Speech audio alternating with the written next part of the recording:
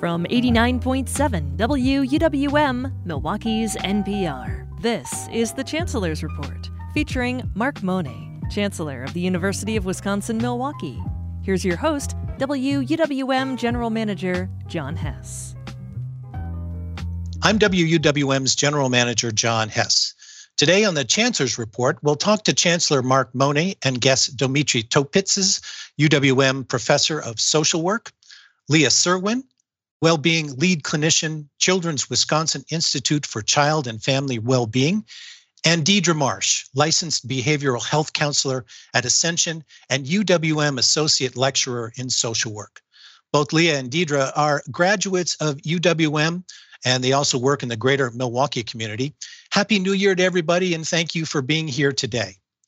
2021 was a year marked by a continued global pandemic and sharply climbing mental health needs, especially among school-aged children.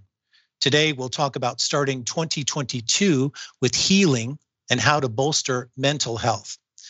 I want to start a little bit first with Mark and talk a little bit about how you describe the mental health and well-being of, well, the students and employees and the community members that you've come into contact over the past year, and what challenges and opportunities have you seen in the community and also in the UWM community? Thanks for the question, John. And first, let me just offer my thanks to you for hosting this program and really for all our distinguished guests that we have on today. Your expertise couldn't be more relevant with respect to what's going on, and this question really does set the stage. First, on the academic side, it's so appropriate that we're having this conversation. Just today, the New York Times chronicled a series of issues under the heading of No Way to Grow Up. And here we are talking with anchors, true experts in regard to the Institute for Child and Family Wellbeing. Nothing has ever occurred in this way in terms of the academic, the mental health, the behavioral pressures, so many different challenges that we're seeing, significant consequences in terms of the different types of outcomes, the consequences of this. But you know what we're seeing in the academic side, particularly, is where students have come in with a tremendous amount of stress from school, stress from home, stress from those types of environments, a lot of uncertainty, a lot of anxiety, and how that plays out. What we've seen is that we've never had academically freshmen coming to our schools with the behindedness, that is the reading and math scores, where they haven't been able to get the same types of education. Home fronts have been disrupted by joblessness, by food insecurity, by the continuing things that plague so many individuals, unfortunately. This leads to a lot of anxiety and depression, and we've seen suicide ideation, we've seen suicide attempts, we've seen a lot of these different outcomes. So this is significantly challenging. And so in that spirit, what are the challenges and opportunities? Just to wrap it up, obviously, the challenges are paramount. The opportunities, though, to elevate, to use programs like this to make people more aware of the resources that are out there. We've put 43 trauma-informed workshops together. Dr. Topitzis is really one of the leading experts on our campus. He's helped put these workshops together. There's a lot of things that we're doing to really get in front of this with our students, faculty, and staff. And so that's just kind of a quick opening on those fronts. And Dmitry, let's talk a little bit about the students that you teach in social work at UWM. Obviously, this is going to be something that's got to be not only top of mind for them in terms of who they're going to be working with in their professional careers, but also how are they reacting to all of this and bringing what behaviors are they bringing to the table when you see them in an academic setting? Great question, John. I mean, those who gravitate toward this field, interestingly enough, not only are they really interested in serving other people, but oddly, those who gravitate toward the social work field have heightened probability of themselves experiencing in the past mental health challenges. So one of the things that we do in our program is that we ensure that not only are we developing skills in order to serve others, but we're developing skills in order to care for ourselves and enhance our own health and well-being. It's a critical component of our curriculum. It's a critical component of a class that I teach called trauma counseling. The first module is a module on self-reflection and self-care. We don't have to be perfect in our ability to care for ourselves, but we want to be attentive to the stressors that we're facing. And as Chancellor Mone mentioned, it's not as if those of us who are interested in helping and in the helping professionals are inured to or immune to the stressors that are present today: economic stressors, social isolation, health-related challenges, fears about our own health as well as the health of others, disruptions to our own daily rituals. These are all really common predictors of mental health challenges, and they're all occurring all at the same time. So one of the things that we do in our programming in the social work department for our master's students, for instance, is one, talk a bit and direct all of us to strategies that can strengthen our own well-being and health, and then introduce, obviously, train students in how to actually strengthen the health and well-being of others. But clearly, these are days where we're all experiencing heightened stressors. Students, as Chancellor Mone mentioned, are facing a number of stressors: food insecurity, financial insecurity, uncertainty about the future. And so we want to make sure that we're addressing those issues. And one last stressor I'll mention is that for many students, particularly social work students, learning in an online format doesn't always come naturally. So we're really working hard to reach out and ensure that the online experience is as positive as it possibly can be, because many classes are taught online, although last semester we were able to teach a number of classes in person. We'll see what happens in the beginning of this next semester. Yeah, absolutely. And Leah and Deidre, you two are really kind of boots on the ground, teaching or looking at a population that is, constantly stressed by what's going on with the COVID-19 pandemic, but all the other instances that have been mentioned before in terms of economic insecurity and food insecurity and things like that. So talk to me a little bit about both of you working with children in this environment. What are you seeing, and what's maybe, in your practice before, what's changed in that from before, but also what do you see in the future as far as the challenges going to be facing children? And Leah, let's start with you. Why don't we start with you? Sure. Thanks, John. I really appreciate that question, because that question, I think, is sometimes not asked at the level that it needs to be. I think what we've seen with our children, especially children who were perhaps already struggling with externalizing disruptive behaviors, transitions are particularly difficult. So COVID brought an enormous amount of transitions from in-person learning, then to virtual learning, and then perhaps to hybrid, and then back to in-person. So these kiddos who are already vulnerable and already perhaps exposed to traumatic experiences were then having to deal with these transitions and this uncertainty and instability in their life. And so at Children's Wisconsin, we've seen a huge increase in our wait list, children waiting for mental health services. But I also think it's brought a lot of really wonderful opportunities. And Children's has done a lot to hire new clinicians and to meet that need, because it's become so intense throughout the past couple of years. And so I think making sure we have the staff, we have the manpower to meet that need has been one of the really big opportunities that we've seen at Children's, for sure. And Deidre, what have you seen in your practice? Thank you for that. So I worked primarily less with children directly, but more indirectly. I've been seeing these consequences working with parents. What we've seen at Ascension is that a lot of kind of the natural, usual, typical supports that these children and these families would have, whether that's family members, aunts, uncles, grandparents, are no longer an option for support at this point due to COVID and concerns about having people with COVID or getting infected or sick, or even some of the loved ones dying. And on top of that, we've also seen that some of the usual programs are not as accessible anymore. As everything was turning to virtual, a lot of families and a lot of children did not have the technology to participate in therapy and other kind of supportive measures at that level. And so we've been really trying very hard to, throughout the pandemic, create safe in-person options so that they can still socialize in that way. That's really been missing, I think, hugely in the pandemic. And we know that that lack of socialization is a huge developmental concern for children. We know that that's a huge mental health concern for a lot of people. that building these kind of connections as, realistically or artificially as we can has been a really big push for us at the hospital right now. And I'm going to go back to you, Deidre, and talk a little bit about, and I want to ask you all about this. It's sort of about, so, this is something that in many ways, maybe as a society, we've not had to deal with in a very, very long time. When you look at the effects of war, for instance, like the Gulf War or, the war in the Middle East, it was soldiers going off to war and then coming back and dealing with PTSD and dealing with the traumas involved with that. But it didn't affect society as a whole with the trauma.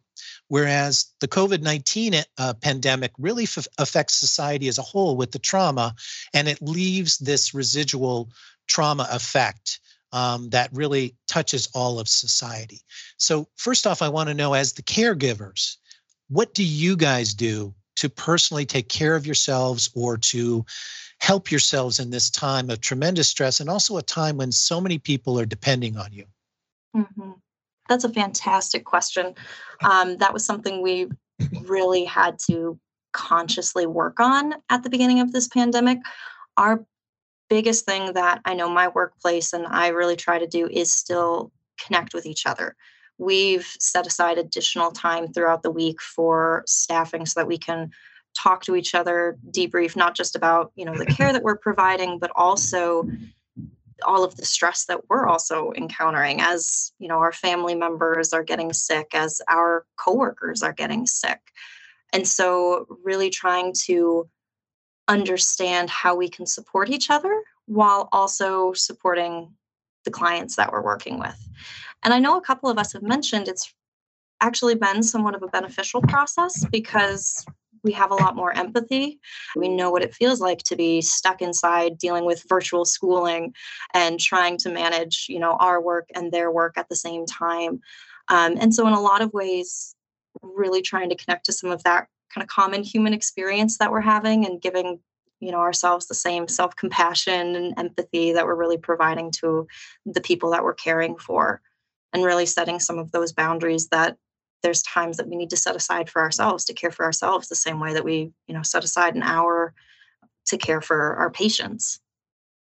Absolutely. Leah, what are you doing or what are you seeing with the folks that you work with as well in terms of this this whole overall sort of feeling of trauma that seems to be overtaking folks these days?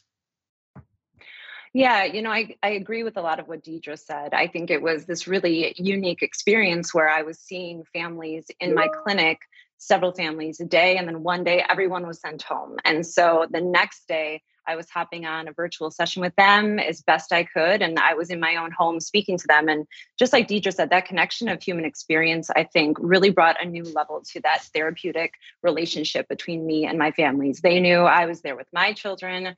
I was trying to parent and teach my children through virtual schooling while they were also trying to do the same, but addressing behavioral problems. So it has been a real collective experience, from in the clinic, in the home, on the playground, folks just talking about we're all in this together. All of our children are struggling with their mental health right now, and how we as clinicians were able to provide that professional support, but at a much more personal, on a much more personal level, which was something we'd never really seen before, but it added a depth, I think, to a lot of my cases that I hadn't had before too. That's interesting. And Dimitri, what about the students who come to you, or even your colleagues that you work with in your department and throughout the university? How have you all coped with this? Yeah, John, I would echo, many of the insights and themes that Leah and Deidre are sharing. So first and foremost, you've used this sort of unfortunate terminology of social distancing. Richard Davidson, a professor of psychology at University of Wisconsin-Madison, is fond of saying that it's much preferable to use the term physical distancing. That we've had to physically distance at times, particularly when variants have really become ascendant, like now. Yet at the same time, we don't want to social distance. We can still maintain contact with each other. So I think first and foremost, replacing our physical interactions with other types of interactions, other virtual interactions. Secondly, ensuring that those interactions are meaningful. as both Leah and Deidre said, one of the sort of tried and true antidotes to the experience of adversity, stress, and trauma is shared storytelling. So sharing our experiences in an authentic way, providing opportunities to do so, rather either informally or formally, can really help counter the effects of the pandemic, whether those effects ultimately rise to the level of trauma or it's just stress and adversity. Many of us will experience it as trauma. Many of us will experience it solely as stress. Many of us will experience it maybe as an irritant. It really varies. We don't want to impose the same experience on everybody. Nonetheless, being able to connect and authentically share one's experience, one's story, really has kind of a salubrious effect. Really helps to kind of inoculate us to some extent against the worst sort of corrosive effects of the pandemic. So I think I've done the best I can to do that in my own personal life, to do that with my colleagues, and also share information from years of research in the field of trauma and stress around what does help ultimately help us cope with and marshal resilience against experiences like these. And this is a once in a generation experience, but I think we have some insights into what can help. And the last thing I would say is the ultimate master variable when it comes to overcoming stress, adversity, and trauma is what we refer to as internal locus of control, or self-agency, self-efficacy. So there was a recent New York Times article suggesting that this long haul, this kind of ongoing, prolonged experience of the pandemic has led to what has been referred to as lethargy, kind of this almost like a subclinical experience of depression, if you will. And I think the antidote to that is just exerting some influence in my life, going out for a walk, reaching out to people that I care about, et cetera. And so I think doing that in my own life and sort of trumpeting that as a useful coping strategy, I think is something that I try to do. And Chancellor, I think, in turning to you as a leader in this community, a lot of people look to you, but not many of us realize that these are your shoulders that this happens to fall upon. And there are lots of ways that I'm sure that you cope with all this, but talk to me a little bit about how this has all affected you and kind of how you go about taking care of yourself in this environment. How long do we have here, John? We'll do a whole program later on. But I've got 3 therapists on this call that can really give me the kind of help that I need. No, seriously, I feel very, very fortunate to have an incredible team that we really do rely upon each other. And really, as you hear these comments, whether it's from the children or family or the larger societal and organizational types of things, what I continue to focus on, and another way of thinking through this question is what keeps me up at night. How do we really help? If we're serious about being a place that's so caring, so supportive, and finding places of belongingness and true empathy and care for our students, we have to think about ourselves first. And I'm trying to promote that in different ways. And it's not easy because of a lot of our employees, that front line, the faculty and staff who are so valuable and have risen heroically. As Demetrius pointed out, this is a long haul. We're now on the eve of the 3rd year. So what I'm trying to do, both with my leadership team and when I engage with faculty and staff and governance groups, and I serve on a number of different boards, both in our community and nationally, one of the things that I'm trying to help with is help folks understand. It's interesting that, Dimitri, you talk about self-efficacy. My dissertation was exactly on self-efficacy and the antecedents and consequences, particularly in academic settings. So I'm very familiar and very comfortable from a social psychology perspective, understanding, trying to help folks recognize that this isn't going to immediately go away. Recognize that from a coping strategy, denial, as much as I joke about that as an important skill, it really isn't a good strategy.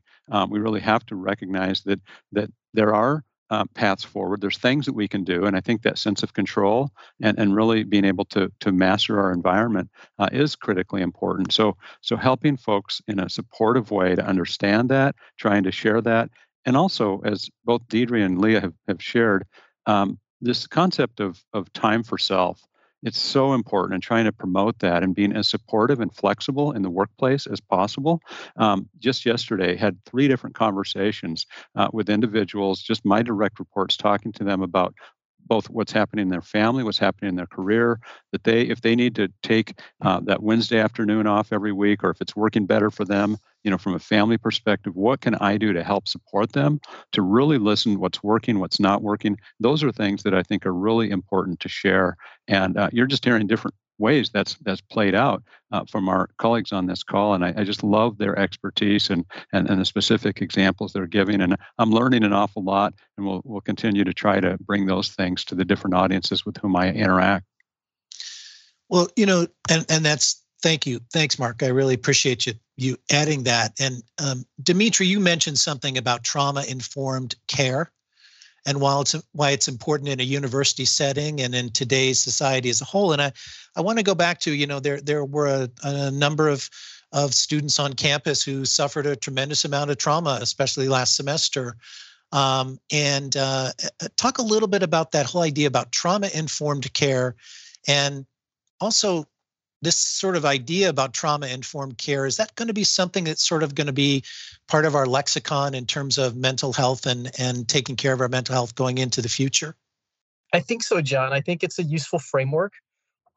It's oft used, and I think to understand it better can really be helpful for all of us. It's oftentimes applied. It's a framework that's applied to the human and social services, a framework that can also be applied to educational services, justice services, but it could also be applied to activism, policymaking, et cetera. And it's got some very useful principles embedded within it. Number one, it's the recognition that the experience of adversity and trauma is somewhat ubiquitous across our social strata.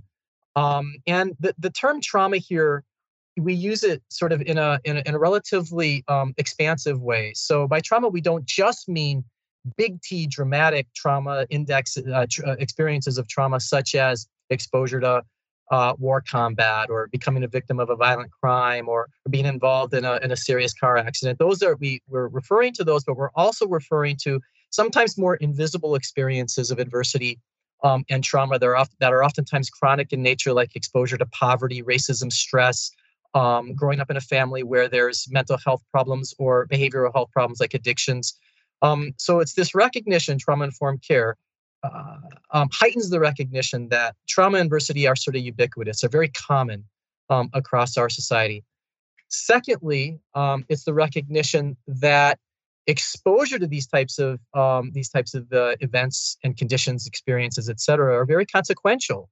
We don't easily overcome them without some supports in place or some corrective experiences, particularly if if exposures are ongoing in nature and not just one-time events.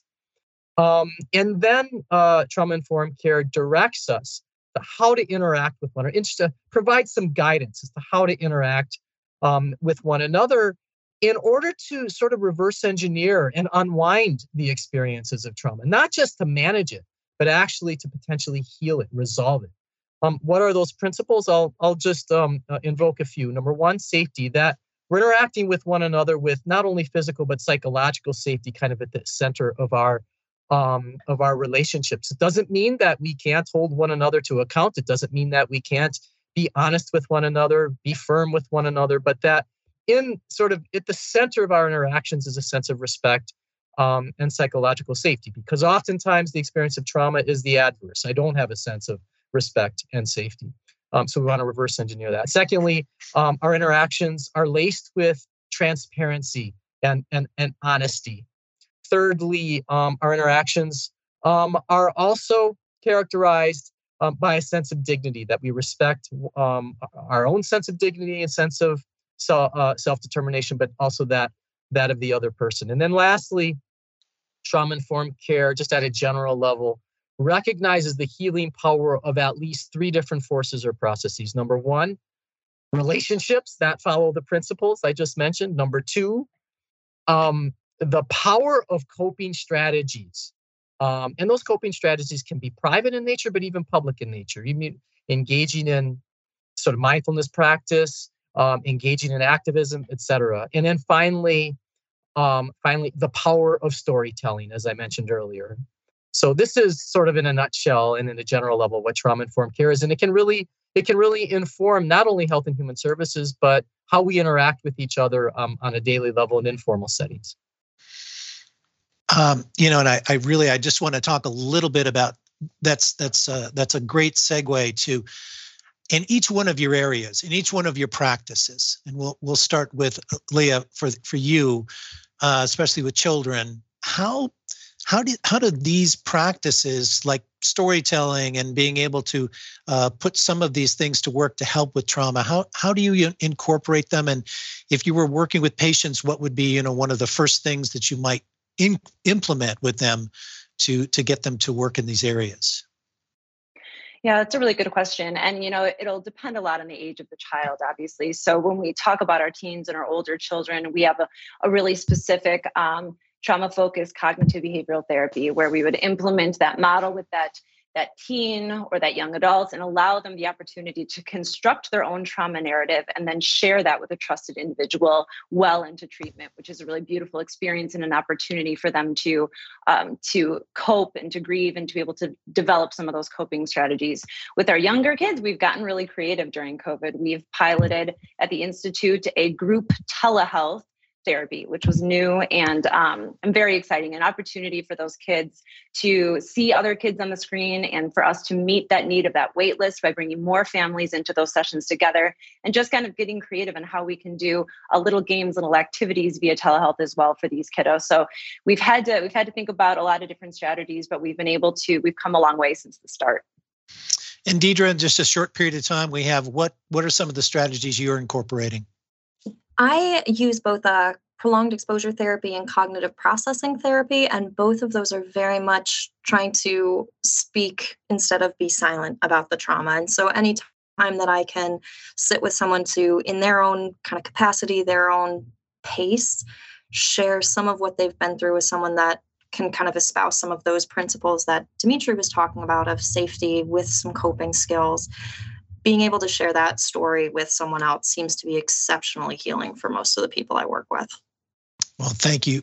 And thanks to all the guests today. Today on the Chancellor's Report, we've been talking to Chancellor Mark Mone and guest Dimitri Topitzes, UWM Professor of Social Work, Leah Serwin, Wellbeing Lead Clinician at the Children's Wisconsin Institute for Child and Family Wellbeing, and Deidre Marsh, Licensed Behavioral Health Counselor at Ascension and UWM Associate Professor in Social Work. I want to thank you all for just a very, very timely discussion as we come into 2022. And hopefully it will be a year of healing and of improving our mental health. As always, I'm WUWM's General Manager, John Hess. I want to thank you for listening.